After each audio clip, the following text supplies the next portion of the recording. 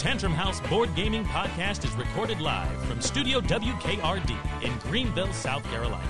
This podcast is brought to you by our friendly local game store, Boardwalk, purveyors of fine games. Bezier Games, the new classics. AEG, we make fun. The Game Steward, your second chance at Kickstarter games. And Game Toppers LLC, upgrading your gaming experience. Your hosts are here to help you sort through the cardboard commotion to help you find the diamonds in the rough. So buckle up. Especially if you're driving right now, because you're about to arrive at the Tantrum House.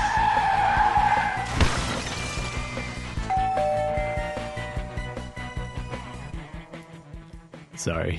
Hello, everybody, and welcome to the show. This is what happens when you talk at the beginning before the intro goes live. Ryan hit the microphone, looked at me, and I just waited there. But anyway, here's who we got in the house. We got Will Meadows, Sarah Meadows, Melissa Delp, Kevin Delp, Ryan Pills, and Psychic Larry in the house. See, just like I told you, we're all here, we're ready to go, and it's going to be another exciting episode. Thank you guys for tuning in, especially to our last episode, 250. It's a little hard to believe, but we're here now. We're ready to head on out into the broader horizons of the future and figure out what we're doing on the show. We were just talking about some of the things that we were like, do we keep this segment? Do we add more? Do we change something? We'll find out. You'll find out with us. It'll be great. You're going to love it. Let's get started, as we always do, though, by just chatting about some of the games that we've had an opportunity to get onto the table recently. What are some of the games you guys been playing? What do you got out there?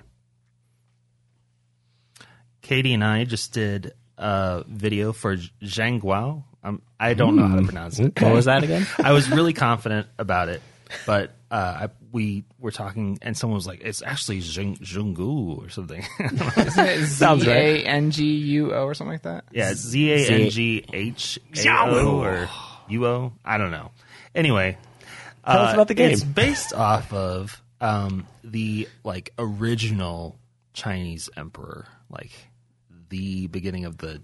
You know that Qing guy. Dynasty or the Qing Dynasty. And his different escapades in writing new laws and monetary system and literature, I guess, and pursuing some sort of elixir of youth. So there's all these different things that you're trying to do to accomplish his goals and gain his favor. And there's multiple paths to victory points, but they kind of all intertie together. So we played it. It is a long game. And at the end of it, it was actually a really close score. I think Katie won by 3 points. She had cheated. Way to go, Katie. And it was good. But also, we need to play it several more times to actually figure out what should we be working on. It's long, 4 hours, 2 hours? We played for an hour and a half, and we were 2 rounds in of 5 rounds. And at that point, we had to take a break because Katie had to run an errand or something. And then I think it took us another 2 hours. It says it only takes 2 hours, but with the learning curve and everything, it was hefty. Next round. Is this a big box game, or is it minis, or is it cardboard? What are we imagining? It's about size of a Settlers Catan. Maybe a little taller. Right. But yeah, it was fun. There's just a lot going on, and there's a lot to keep track of. I'm not even going to get into it. We have a video, just kind of an overview of it, so check that out. But yeah, it was fun. We want to try it again. Zhangguo. Zhangguo. You nailed it. Kevin, what are you guys been playing recently? I'm playing a lot of prototypes that we can't talk about. Yes, I was looking at my list, and it's unpublished prototype. They're not even in BGG yet. So, and then I'm having secrets to think. I'm like, which one was that? In the BG Stats app, you can actually put in the memo what the game was. Oh, that's probably a good idea. Yeah. Will and I got a classic game to the table this last week. Monopoly. Hanabi. Oh, okay. That's close. We haven't played this for a long time, a lot longer than it has since the previous time that we played. It seems like these plays get farther and farther between each other, but still enjoyed every minute of it.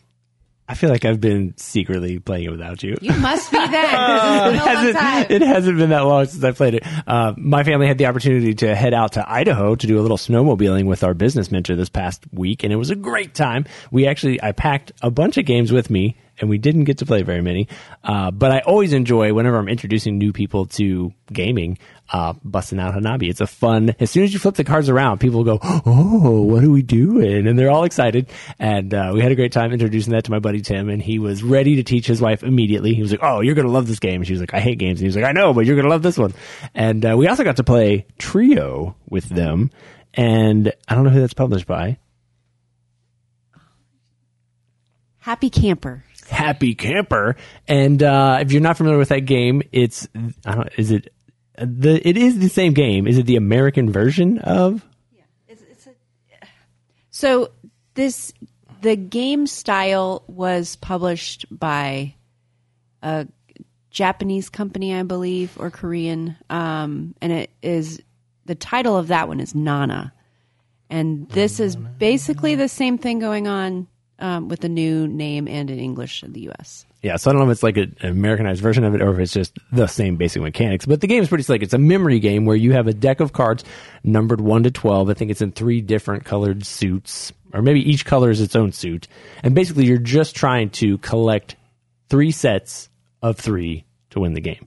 But the unique part about the game is that when you play your cards to the table, or the way you play your cards to your table is on your turn you say, hey, Sarah, lay your lowest card. And she lays a 2.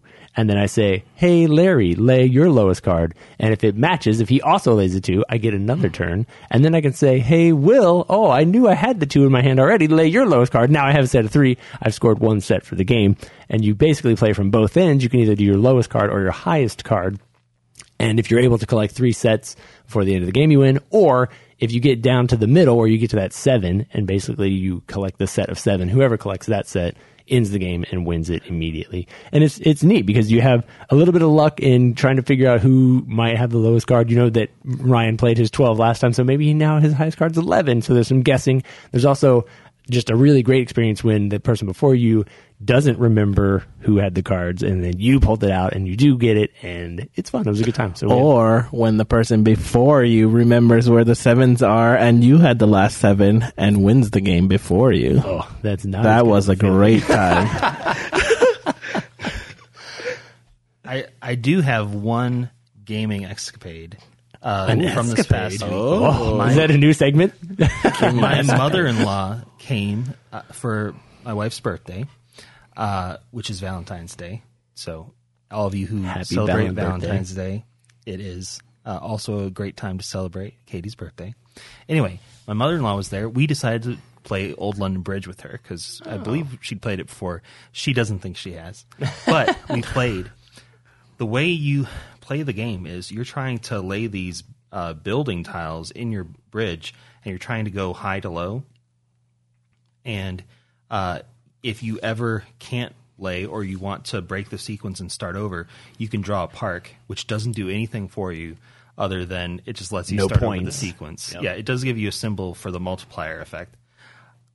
They both took the high cards very first round. I was the last person to go, and all that was there was like things in the teens. So I drew a park first round. As your starting point? Yeah, I was like, maybe this is the best thing to do because I don't want any of these numbers.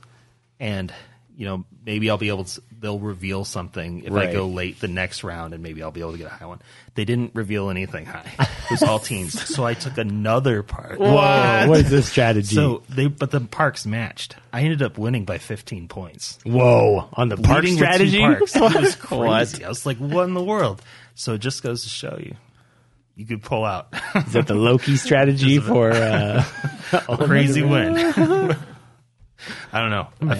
It felt amazing. So, I got to play Fun Facts. It was a little bit of go, but we went on a retreat with some of the people from our church, and we busted out Fun Facts. That's a good one. Was that a hit? Was it? Oh, you won't believe it. I know the people from your church because they're the same people that go to my church, and some of them don't play games. So I was proud of you. Way to go! It was crazy. They loved it. 2 people ordered it on Amazon while we were at the retreat. It was a fun time. There was a lot of challenging that people were trying to challenge when we were saying that let's say I could beat you in a 100-yard dash. I think I heard about this. Oh man. Or push-ups, definitely were some challenges there. Did they result in actual challenges? Like, were there push-ups done? Or just trash talk? I think somebody actually did do some push-ups. Oh, yeah? Yeah. We obviously did the holding breath one. Okay. And we actually sat there and I was terrible. My goodness. I need to go swimming more. How much did you guess, and how short did you fall? Oh, I didn't do it because I didn't guess very high. The people that were going for the high numbers, they went, I think the highest was like high 30 seconds, over 30 seconds, 35, 38, something like that. It wasn't like super duper long. Right, that's not long. But we were like, you can't even do that. That's it? Wait. Change that. Sorry, it wasn't holding breath. It was keeping your eyes open without blinking. Oh, okay. I was like, that makes be more more than sense. That because that makes more sense. I have recently challenged one of my kids to holding your breath underwater, and they can do 26 seconds. That's it. Oh, I can't do that like long. 90 seconds. Yeah, She was easy. forever. I don't think I could break a minute. I had to pull her up. I thought she had drowned. So we should clarify that in the game Fun Facts, you're not actually challenging each other to do these things. It just happens You're naturally. just trying to guess where you fall within the range of other people. But since some of the cards do handle things like beating each other in arm wrestling or holding breath, they can inspire people to actually figure out if they can do what they boasted. I will say that while factually Melissa is correct, I've actually never played a game where it didn't result in some kind of challenge. We played it on Thanksgiving, and I was like, I could definitely beat my brother-in-law at a 100-yard dash, which is not true. However, I was second. I beat everybody else. I got beat out by all of our nephews that are now 6 foot. I was like, they're probably going to beat me. Will they, though? They have to. Did you say that you could beat him? I said I could beat one of them, which I did. I did beat one of them, but not the other 4. We also, speaking of church, we had a family game night at church. It was geared towards kids. So borrowed some kids' games from the Tantrum Con library, brought it, and people brought their games. So it was everywhere from Stratego to someone was playing Flamecraft. Wow. So, yeah, it was all over the board. I believe that there were at least 5 copies of Taco Cat Goat Cheese Pizza That were brought, yes. that people brought. And someone They left each brought their own copy. copy. Oh, And I lucky don't know you. whose it is, but we inherited a copy of that. So, yeah, it was enjoyable. We played for a few hours. I brought my pitch car, which is always a hit, where you're flicking little wooden discs, cars around the track and building the track out. And the elementary kids had fun. I'm not sure why I didn't realize this, but they had that at Tantrum Con, and apparently, did we have 2 copies, or did people bring their own copies? We may have They put 2 copies together. One person brought theirs and then borrowed ours. Yeah, and so it was a massive track. It was cool. like 2 8-foot They had tables. a loop-de-loop too, or do you know? Maybe. They had a lot going on, and people were yelling and screaming. It looked like a great time. So a few years ago, the company or someone created a loop that was pretty cool that you could add to Pitch Car. I didn't buy it. It probably wasn't on the table now that I'm picturing Yeah, I it, don't but think I it was saw a great it. looking time. That's cool. Excellent. Well, we've got a couple of games to talk about in our Kickstarter conniption. Kickstarter Conniption.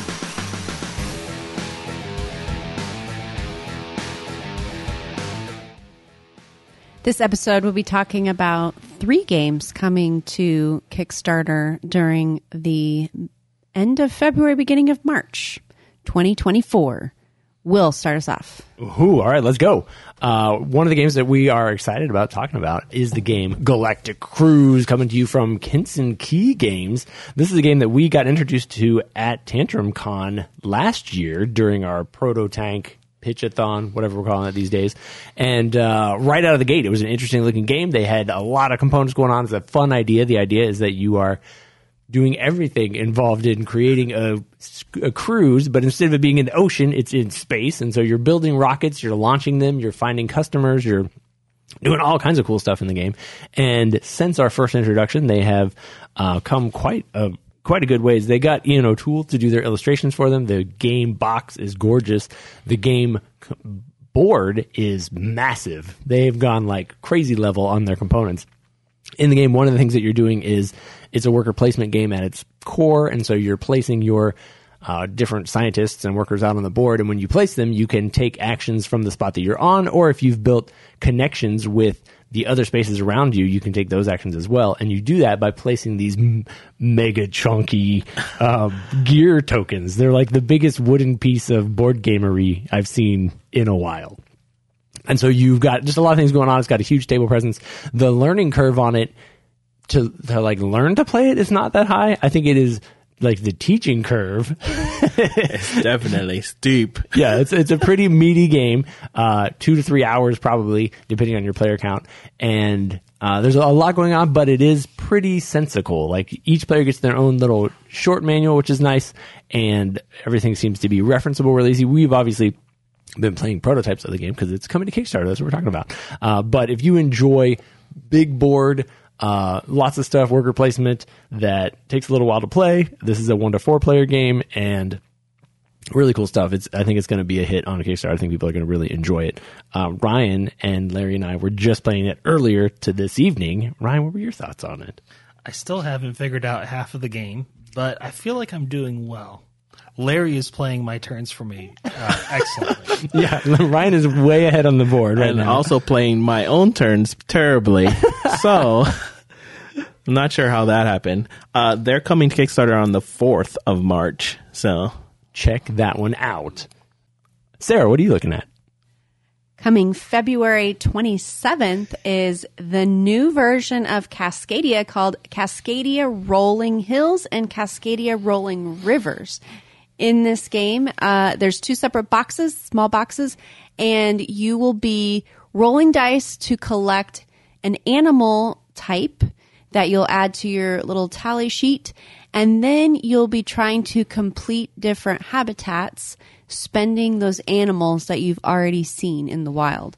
So, each box comes with 4 different ecosystem maps that you will, or grids that you'll be using to fill out when you complete these. So it will have 4 different gameplay experiences in each of the boxes, and you can combine the boxes to play up to an 8-player game.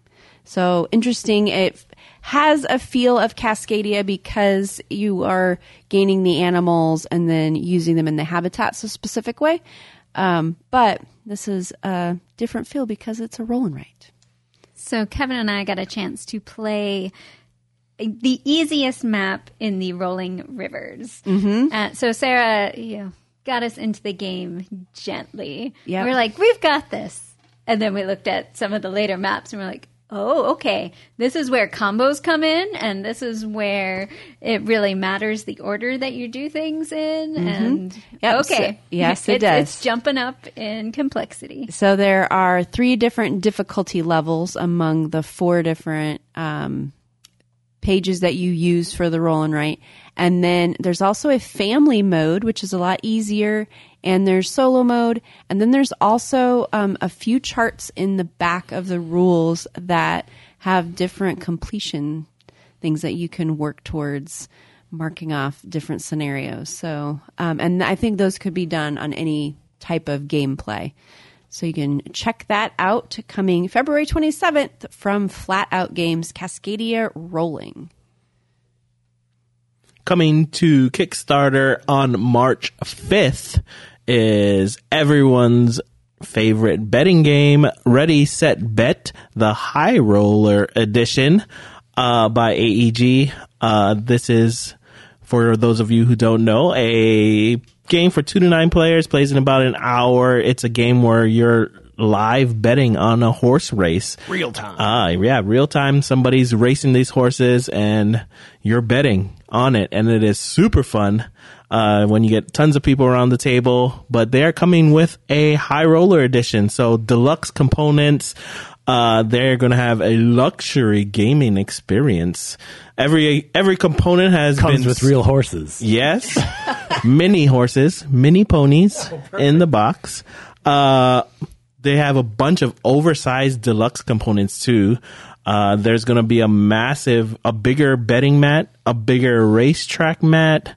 They're going to have some premium poker chips. That's what I want. Upgraded, bigger components, some Vegas-style dice.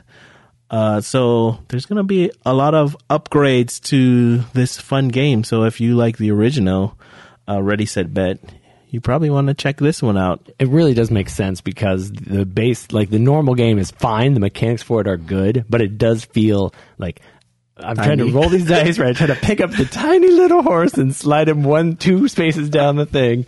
This is the perfect game to deluxify because it already has the like Vegas feel. So you might as well give us real dice and real poker chips, and it's going to be a good one. I'm excited about it.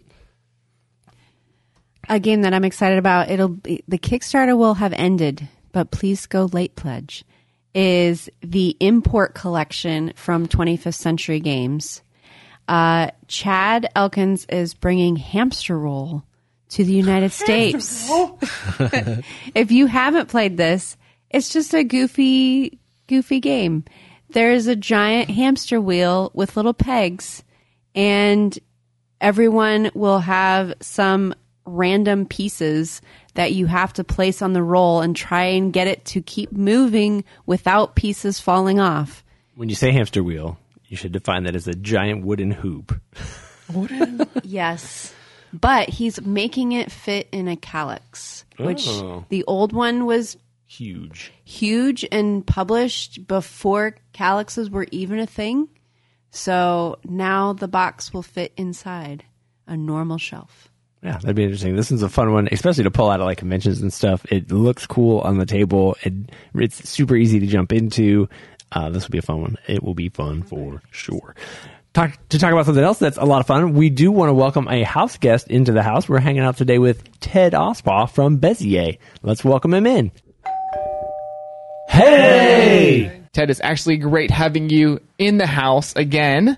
Welcome back. Well, thank you. I'm glad to be here. It's great. Well, we got to play some secret games tonight, which I wish we could talk about, but maybe in the future. But we can talk about some games that have already been announced from Bezier Games.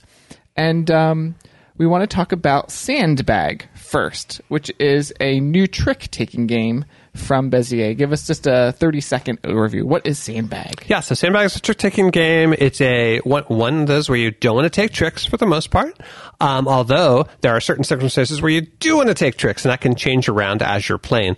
One of the most unique things about it is that the trump can change mid-trick. So there's usually a trump, and that trump, depending on how people play their cards, can be altered, and that's part of the kind of the tactic and the strategy as you're playing the game. So we picked up a copy of this, a pre-release copy of this at Tantrum Con, and was a sort of big deal, Tantrum Con, because we got to play this in a tournament meals, so that was kind of fun. Thank you so much for Bezier being a part of that.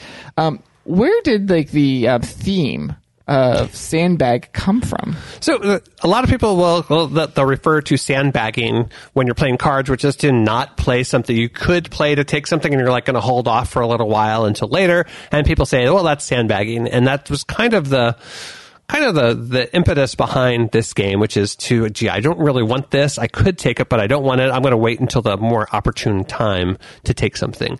And that, compared with my love of Stickhound, which is one of my favorite trick-taking games, which is a kind of similar sort of don't take this, don't take tricks sort of game, got me to thinking, like, how are there ways to avoid that? And Sandbag's all about this plethora of ways to avoid taking tricks, whether when you start out, you're giving other cards to players that you think might take tricks. You've got some cards that you put face up in front of you that are going to end up being trump that you don't want to take. And then you actually have one or more sandbag cards that are face down cards that you're never going to play. And then you have the ability to swap things around a little bit during the game to avoid that. And I just like that idea of you're doing everything in your power to avoid taking cards. So did the theme just come to you right away after the hot air balloon sort of theme? Well, it was right away, because sandbagging is a term that we use pretty often, they're sandbagging, and it's kind of a little derogatory sort of thing. I like you could win this, but you're not going to. And so right away with sandbags, what are sandbags used for besides stopping floods, which I don't know how to make that work into a trick-taking game. But for hot air balloons, it actually kind of made sense. Right. And so we thought about that. Then a little later, did a bit of research, because a long time ago, I went on a hot air balloon ride, and it was very, very loud. It's because they use those propane tanks, and they have a little lever that like this, and the balloon goes up. But there's actually no sandbags on real, regular hot air balloons that are used with that, because they just use basically this lever that shoots fire up into the balloon to heat it up, and then it goes up, and then they stop that, and it slowly drifts down. Instead, sandbags are still used, but in gas-filled balloons, like actual helium-filled inflatable rubber balloons. And they look really odd. They don't look as pretty as normal hot air balloons. So there's a bit of a technicality there that we have sandbags, because we don't really use sandbags. Although we found out from some people that they actually, some people will have them just for show because it looks nice, because people expect to see those.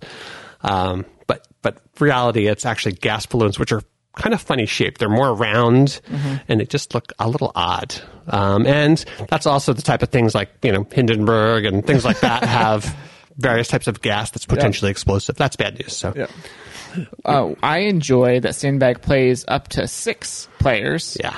And we've been introducing it to some of our friends, and they've really enjoyed it. I think it might be one of my favorite trick-taking games right now. Wow. So I really really been enjoying it. What's the since we don't play fewer players, what's the lowest player count? 3. You can play with as few as 3 players. 3 to 6 players. That's good. Yeah. Yeah, I really enjoy it at 6 players because there's a lot of those face-up cards, and you can do a lot of the swapping. We introduced it to some friends the other night, and there was definitely a few key turns where you could see the person, maybe there was a rocket in the trick, and that's going to give you negative points, so you want to take the trick. And they were trying to figure out, how can I win this trick? And they're like, oh, I'll swap for the trump. But, oh no, if I swap that card, a different card color becomes trump, and then that gives the win to someone else. Yeah. So, really thinking through that, I know you had mentioned how trump can change, and that is a very interesting part of the game. Yeah, it's totally unexpected. The first couple times you play, that's really hard to get your head around the fact that, oh, okay, red's trump. Well, someone has a trump, and I'm allowed to swap cards. I'll swap for that card. But like you said, then suddenly that's not trump anymore. Something else is, and you're not going to win it anyway, and you've just wasted kind of a swap for nothing. Speaking of swapping cards, I have a rules question. Fun. About with Sandbag. So what is your take on promises given in this? So when you say would you swap for me? I'll do this for you.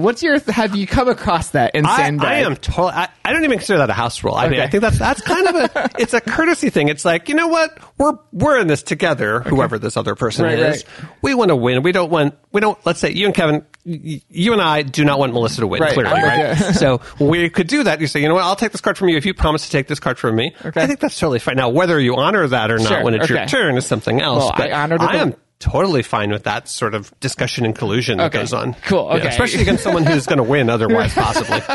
Well, it happened the other night. I was like, I need to get rid of this. I think it was a blue 6 or something. Like a 6er? That's a lot of points. Yep. So I'm like, I need to get this away. I'm like, if you take my blue 6, I'll get rid of your purple 5. There we go. So it didn't work out how I thought it was, but the next player wanted to do the same idea. So it worked out in my favor. So I would say that's less of a rules thing, and that's more of a, it's not even a house rule. It's kind of a, if you do that sort of discussions, you have that, which I'm totally good for.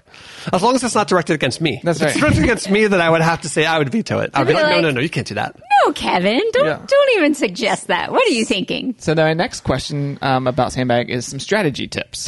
So specifically about the rocket cards, where have you found the best way? I have some ideas, but what are some of the best ways to use the rocket cards? So a lot of times it's the pass, oddly enough. So if I have a really good hand of cards, like a bunch of low cards, and maybe I'm short suited already in something, I may go ahead on the pass and give 1 or more rockets to other players, because most of the time people tend to hold those in your hands because those are kind of your backup, like, oh, I have an emergency, I don't want to take this big set of cards, so I'll play a rocket. Whatever. Knowing that someone has a rocket in their hand is really valuable. And so if you hand a rocket to someone and they did not put it out in front of them as a shared card, that can be absolutely huge, because then you know where that rocket is and you can kind of plan for it a little bit, maybe hold on to something that's trump, that's a high card, or something to be ready to play it just in case. I know that I've had some friends who like to put it in their basket. Yeah, as a incentive to get people to. Yeah, I mean, you can't win. And again, if your cards are good enough that you don't think you need that rocket to avoid taking a trick, then I definitely would put it in the basket. Okay. I would do that. It's great to have so that you don't take something, but if you feel pretty confident in your cards, although with sandbag, it's a lot of times. In fact, there was a game today we played where someone led a 0 and won. With it, because I know. It was I think the third round, and there were a bunch of sandbags. People had a bunch of sandbags, and so I think 3 of the 6 people played their sandbags. Yep.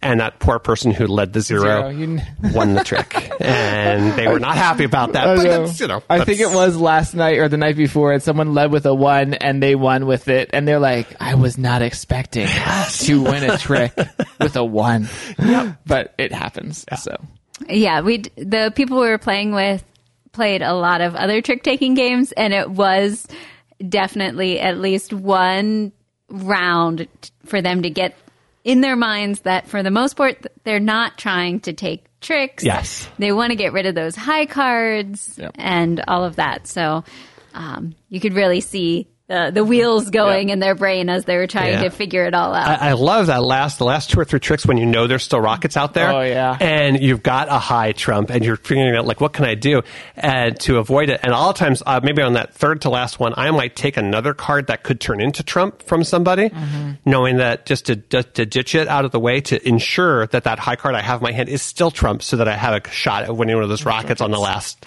thing. So. Very cool. It's a lot of fun things like that. Well, why don't we move to the other trick-taking game that has been announced from Bezier, and that's Xylotar.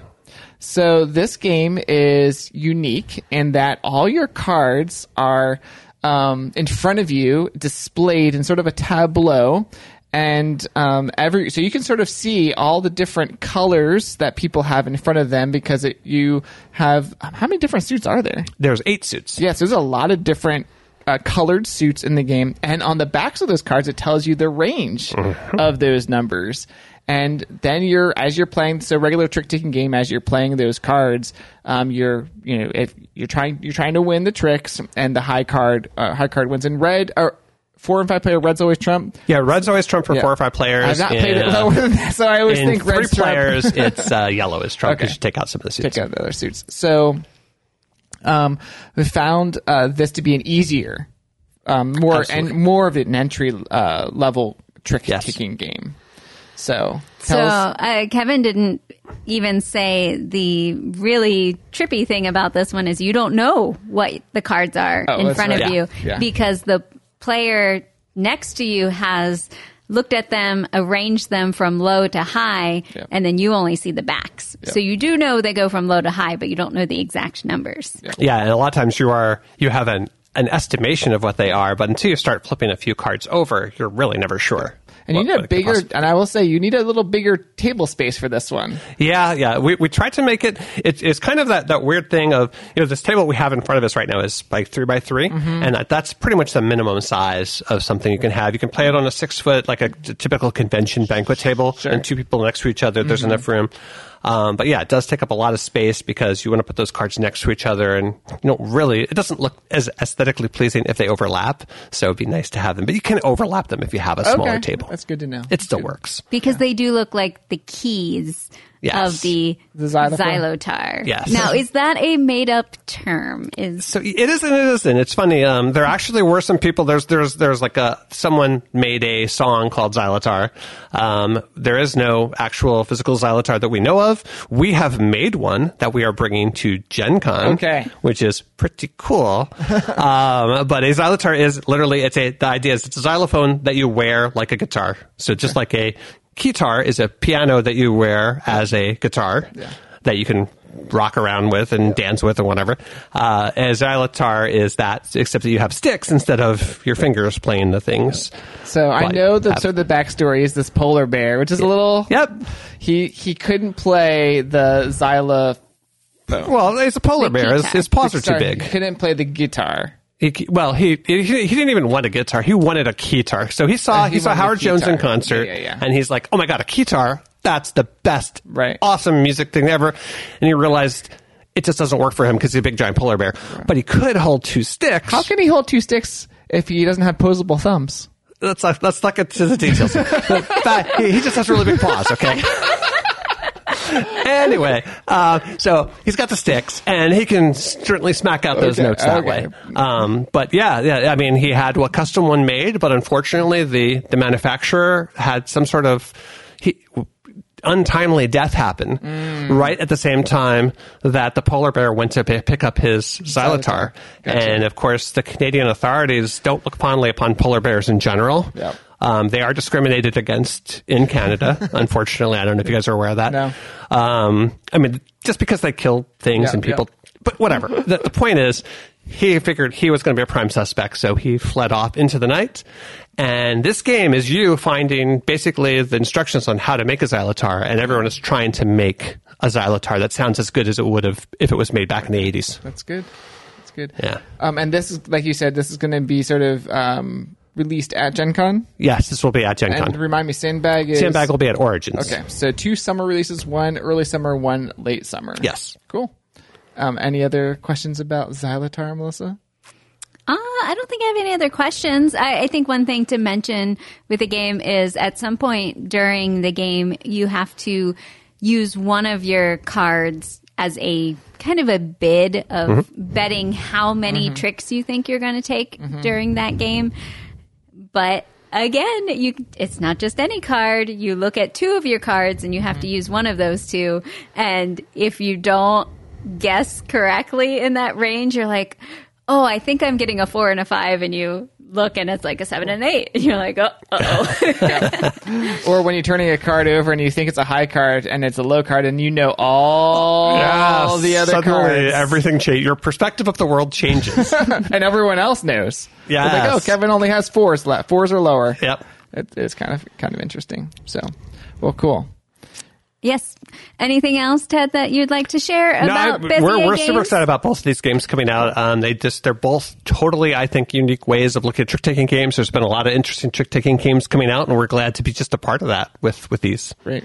Well, we look forward to seeing these and some other games coming in the Bezier line in the near future. Thanks again, Ted. Thank you. Bye. Lots of fun hanging out with Ted in the house. I was sad that he didn't make it to Tantrum Con this year. We got to hang out and actually play with him last year at Tantrum Con. But, he made up for it by coming to actually see us and hang out at the house, which was fantastic.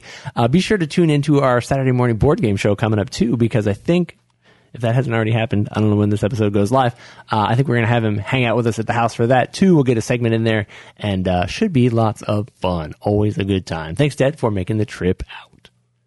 So now we're doing our last segment of the night. Yeah, which is made up on the spot. Met Will and Sarah's Snow adventure. Apocalypse Adventures. Sure, why not? We can talk about that. My family and I, as I mentioned earlier in the episode. And Jonah. Oh, yeah, but he's not here to talk. We had Jonah. Sleeping. Right? He is pretty worn out. We might have made his whole family sick. Did you get back yesterday? We did. Last night, yesterday, we woke up at 3 o'clock in the morning. 3:45 to drive through the snow and ice through West Yellowstone up to Big Sky area and up to Bozeman to get on the plane, one of 3, to make it back to South Carolina. I do fortunately get great naps, so I had no problem sleeping on each plane on the way home. But yeah, we had a really awesome opportunity to go hang out, do a little business, and have a lot of fun. This is the second time we've made this trip, and snowmobiling is super cool. If that's not on your bucket list, you need to check it out, because I didn't realize how fun it actually was until we did it. Just cruising through some majestic mountainscapes in Montana and Idaho, and get to do with our kids this year was super fun. We stayed in a great little cabin and got to hang out and play some games, do some hot tub, and do some eating at the local restaurants. We went to one place where you can only get to this restaurant by riding a snowmobile to the restaurant, which was pretty crazy. I don't know how they actually get the food there, but I had a great meal with some friends and met some new people and had some fun. They have to take it by sled behind the snowmobiles. I did happen to see one of those sleds in town, not too far from where this restaurant was the day before. Not a dog sled? You probably could dog sled it in. I never saw any dog sleds in Idaho, but I did see the snowmobile sleds. I saw a dog. I saw a wolf. We saw some wildlife while we were out there. Not as much. Last year we saw a bunch, but I think we did see some deer. Maybe, was it an elk from far away? Oh, we saw some moosins. How do you say moose again? Moosins? Plural? Mooses? What's the plural of moose? Meese. Moose. We saw 2 mooses in a river, which is pretty neat. Yeah, really great time. One thing that I did that I haven't done in a while is that I watched a movie on the plane, and I forgot how good the movie Dungeons and Dragons, The Hero Quest, or whatever it's called, the Thieves of Lore. Anybody else see that one? Thieves? Honor Among Thieves. You see that one? Those were all the sequels. I've seen it twice. Those were the sequels I was just listing. I forgot how good of a movie that was. I remember watching it when it first came out, and I thought, wow, this is a lot of fun. And I remember like working really hard as I was watching the movie to like catch all the references. Like, oh, I know this location. Oh, he's definitely got a bag of holding, even though they haven't actually said it out loud. Like all this different stuff. This time I just watched it in between naps and just enjoyed the comedy and the action. I was like, man, this fight scene is choreographed way better than I remember it being. This is so good. Look at this CG dragon. This guy looks great. I didn't actually finish the movie because our plane landed, and I was like, I hate when that happens. I need to go back and finish watching it because it was a great, great movie. Good times. Getting a little showtime in there. I tried to watch a few other movies, and I didn't get much watched, but I did play some games with our kids on my phone. Oh, yeah? Yeah. Board games or? No. One was a programming game trying to land airplanes. But On the airplane? On the airplane, yes. All right. No, the funniest thing that happened was I sat next to our youngest son who has not flown but a couple times. And the flight attendant was coming around passing out something, and the pilot had already come on before we even took off and said, there's probably going to be a lot of turbulence on our flight today, so just be prepared, which there was a lot of turbulence on 2 previous flights. It was just very windy across the entire United States. So when the pilot tells you beforehand, buckle up, you probably need to buckle up. And Xander didn't see what the flight attendant was walking up behind us passing out. He goes, Mom, is he already passing out barf bags? I was like, no, he's passing out headphones. But I laughed out loud. Getting ready, yeah. Everybody was fine. And there was actually pretty minimal turbulence compared to the other flights. Going back to the movie experience on the airplane, are you using it on your own device now? I think when I... Whoa, that's like you're getting all choked up, Will. Because I almost died. It seems like most of the flights we've been on, it's like you have to like use your own device. This one was actually on the screen in front of me. Okay. I watched another movie on my phone because, yeah, you did have to download it onto your phone. This one was weird. It was like direct TV. So it wasn't like choose whichever movie you want. It was like the movie starts at 8 and then the next movie starts at 10. And weird. So the main reason I picked it is because it was starting right as the plane launched. Okay. And I was like, I've seen this before, but it's just starting. I'll watch this one. And yeah, it was interesting. So Melissa and I were like, make sure we bring like an iPad so that we can actually big enough to see it. See the movie on a screen. My least favorite thing is that there's no comfortable way to do this because if you hold it in your lap, then your neck hurts by the end of the flight. If you hold it up, your arm is like sore. Melissa has found some things on Amazon to like rest your phone in. Yeah. I usually, the last time I managed to like balance it on top, I pulled the like instructions on how to escape the plane out. I bent it forwards out of the back of the pocket, rested my phone on it, and leaned it. And then until the turbulence hit, it was great. I'm trying to think. One of the flights we were on last time actually had a phone holder. Yes, we've had those, and we've had ones for iPads as well, iPads or phones. It just depends on the plane that you get. Gotta get that quality upgraded experience for the phone holder. I'm assuming you just had like, did you even have like a lunch or dinner on the plane? No, I think it was definitely just snacks. They got the new chocolate quinoa cookies though. Okay. They look pretty good. It wasn't just nuts. Some of the trips we've gotten little Biscoff, like the cookie butter. Yep, I think I had some of those. Those are fun. The guy who sat beside me on the flight where I was watching the show was, I think, German. And the lady came and she said it like really fast, like pretzels. There was like 3 options: pretzels, fruit bar, quinoa, something like that. And he looked at her and said, I don't speak English. and he said it. He said, I don't speak English very clear. I do not speak English. Yeah. And I said, snacks? And he said, oh, I understand snacks. And I was like, I've helped him. I've been like a servant to the people beside me on the plane. When we came back from London, they gave us like a high tea, like a box of like food. That's kind of fun. Yeah. Even though plane food is like not good, just the fact that you get to eat it on the plane somehow makes it decent. My favorite is the Stroop waffles heading into Amsterdam. There you go. That's cool. Yeah. Katie and I flying from Scotland to, it was like Belgium or the Netherlands or something before flying back across the Atlantic. Air France served us butter and cheese sandwiches.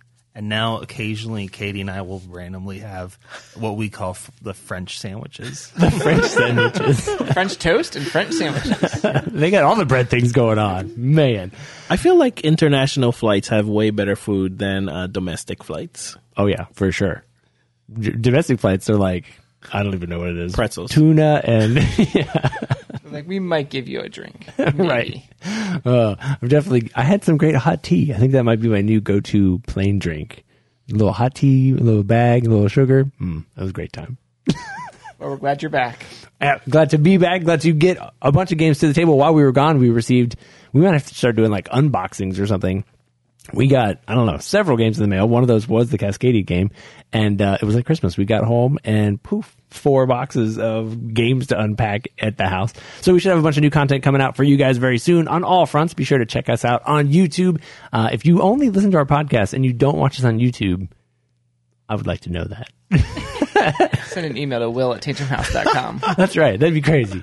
You can join us on the first Saturday of every month for our Saturday morning board game show. And then most Thursday evenings, we're playing games on our YouTube channel. So we'd love to have you tune in live and hang out with us and say, hey, until one of those, though, have fun gaming. We'll catch you guys in the next one. Bye. Bye. Bye. Bye. Bye. Bye. Thanks for listening to the Tantrum House Board Game Podcast. If you liked any part of this at all, find and follow us on YouTube, Facebook, Twitter, Instagram, and tantrumhouse.com.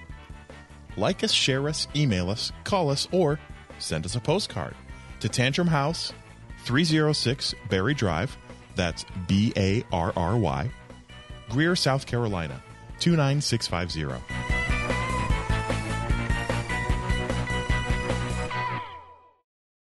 Disney Plus, I think. Have you all seen the Star Wars, not a Star Wars movie, Rebel Moon? What? Oh, we have seen it, yeah. Yeah. The part 1. Katie and I may have laughed the hardest in a long time watching Rebel Moon, but not because of the movie, because of watching the Honest trailer. Oh. Meaning afterward, they were so spot on. Oh, those are good with the sometimes. critiques, it was great. Because we were like, this movie doesn't need to exist. It was okay. They're like, one of the great comments was he pitched it to Lucasfilm, apparently, as a possible Star Wars movie. And they were like, no. And these are the people who made Rise of Skywalker. Like, it was good. Well, now I kind of want to watch it. Rebel Moon? Yeah. The visuals and some of the sci-fi elements I felt were really good. There was like some blurry camera work, but like the story and dialogue could have been written. Someone could have. Like, the whole 2.5 hour movie or however long it was, like the very like last scene was like, oh, that was interesting. Yeah. So there's a part 1 and a part 2, and someone said that there's like another hour or 2 that was just cut from the movie, the Snyder cut. And I was like, that would explain so much if like there was actually a story in this movie, but they just cut it all out or left it all in part 2. They cut the story out. Where can I find this at? Is this It's on on Netflix? It's a Netflix show. Yeah. That's crazy. Check it out. High endorsed.